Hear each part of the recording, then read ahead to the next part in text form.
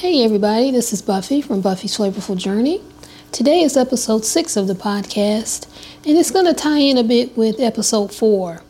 Episode 4 covered 20 reasons why women over 50 are staying single. Today's episode is going to cover 20 reasons why single women over 50 just aren't dating, because you can be single. Because you can be single and go on dates. But some of us, myself included, we don't even date. So let's go over some reasons why. First one off the top of my head is the desire for independence. You don't have to compromise. You can do what you want to do when you want to do it. You don't have to check in with anyone else. You're an adult. You're over 50. You earned it. So you do what you want when you want. Again, desire for independence. That's number one. Number 2 would be prior bad experiences with dating or relationships. It was so bad that you're just like, not for me. I'm out. I don't want to date. I don't want to have a relationship. That's definitely me. And no, I'm not putting all the blame on the guys. It was my fault too in it. In my opinion, usually relationships, at least in my past, they went bad because both of us, that goes to what former First Lady Michelle Obama said, relationships take work. And, I would add to that, both parties need to put the work into it. And if they don't, it's not going to work. So again, prior bad experiences, that's number 2. Number 3 would be focusing on self-care. You have your interests, your hobbies. You just want to take care of you. You want to learn who you are, what you're about, what you want out of life. And you're focusing on yourself. Nothing wrong with that. I think people need to do that more often. And you'll be better off, at least from my personal experience. I'm better off having focused on myself, learning who I am, what I want out of life, and what I enjoy. So again, focus on your self-care. That's number 3. Number 4 is satisfaction with your social circle. You're satisfied with your family and your friends. You don't need any romantic interest at this point in time. You just want to focus on that. Again, your friends and your family. That's all you need right now. Maybe that's all you can handle right now. So that's number 4.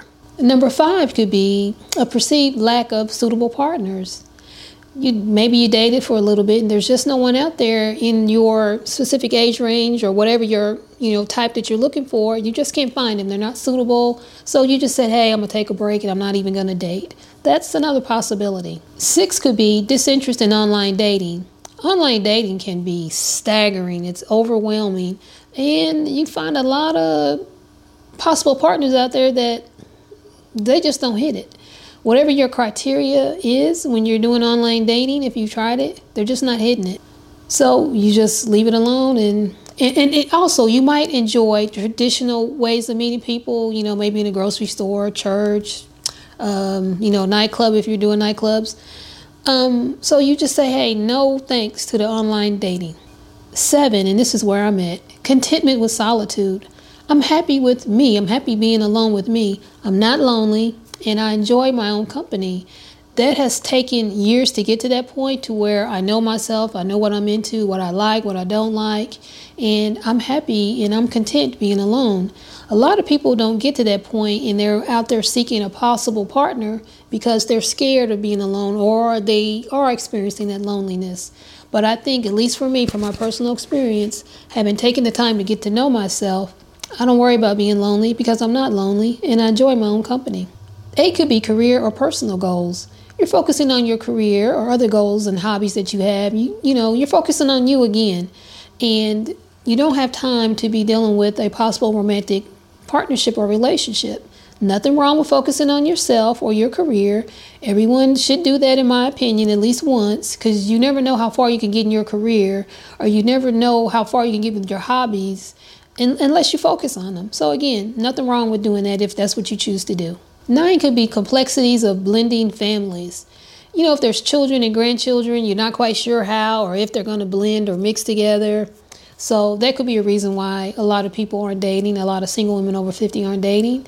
And that goes in hand with what we said earlier. You're focusing on your family or your friendships. And you just don't want to mix anything in there, blend anything, because it might blow up on you, 10 could be health considerations.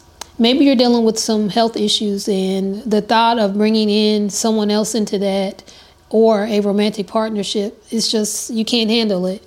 and maybe there's fear. You're not sure that he or she is, going to understand or be able to deal with that. Also, it might not be your own health considerations, but maybe your possible partner has some that you yourself can't deal with. So again, health considerations is number 10. 11 is financial independence. You don't want to risk what you worked hard for. Maybe you have a house, you have an account, savings account, brokerage account, investment account, whatever. Basically, your finances are in order, and you don't want to risk that if you bring somebody else into it and their finances are not together. I also heard about, this was on TikTok last year, some men, and it could be women too doing this, but the particular TikTok I saw was talking about men who are over 40, getting in relationships, trying to hurry up and get married because they need health insurance, and their partner has health insurance, and ends up their partner who they marry now has someone to take care of. Again, that goes back with the health considerations of possible partner. I'm not saying it's only men doing this. Again, women could be doing this too, so that's another possibility. Your financial independence. 12, this is me. You're enjoying the single lifestyle. If you want to travel spontaneously or do anything on the spur of the moment, you can. You don't have to worry about, let me check with my partner. What's he doing? Or, does he have anything planned? If there's something you want to do, you just do it. And that is immensely freeing. And it's a great sense of freedom. And I really enjoy that. 13, this is me too. Exhaustion with the dating dynamics. Tired of the games, the dynamics, all the foolishness, the mayhem that can go with dating. You're just tired and you're over it. Again, I just want to... You ever heard somebody say, I just want to be? I've said that before. I just want to be. You can be at peace with yourself, be in your house, be whatever, but you just want to have that calm, serene, no drama state in your life. And let's face it, and this can be men or women, they can bring a lot of drama, stress, strife with dating. You just don't want to have that in your life. So I definitely agree with that one. 14, fear of losing autonomy. That's a big one. You're in control when you're single. You make the decisions. But if you have someone else, that you have to consider, you have to consult with them before making any big decisions. You can't go out, buy a car, buy a house, pay for a travel vacation or whatever without consulting your partner. But if you're single, you can't do all of that. You're in control. So fear of losing autonomy. I kind of feel that one, definitely. 15 could be something as simple as difficulty meeting new people, especially if you're in a small town or small community. Where do you go to meet people? I mentioned earlier maybe church or grocery store, something like that. But if you're in a small town, doesn't everybody know everybody? And usually everybody's already coupled, they're married or they're in a relationship. So where do you go meet new people? That could be a big one. 16, changing relationship goals. Over time, your relationship goals can change, and more than likely they do. Maybe you no longer want to be in a relationship. Maybe you no longer want to be married. Maybe you just want to be single. That is definitely me. Growing up, I fell into the societal trap that you grow up, you get married, you have kids, the whole shebang. And I realized I don't have to do that, and I didn't do that. So my relationship goals have changed. What about yours? 17, thankfully, does not apply to me. Widowhood and grief. You've lost your partner due to death. And for all of you out there who are struggling with this, God bless you, and my heart goes out to you. I can't even imagine losing my husband, he dies or something. I just can't even imagine that. So for those of you who are going through that, I definitely see why you don't want to jump into the dating pool. You just want to take time to grieve and try to come to terms with the fact that you've lost your life partner. So again, I definitely see how you don't want to be dating going through that. 18, intimacy issues. Let's face it, as we age, things on our body change, they shift, they usually go down, right? And maybe you have health issues. Again, that goes back to maybe you have some chronic illness or whatever we mentioned earlier that you're not sure that a possible partner could deal with, or maybe they may have health issue that you don't think you could deal with.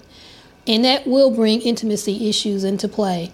And let's be honest, we've all been there. First time you're intimate with your partner, it's a little nerve-wracking. You have anxiety, and if people say they don't, they're lying. That's just my opinion, but they're lying.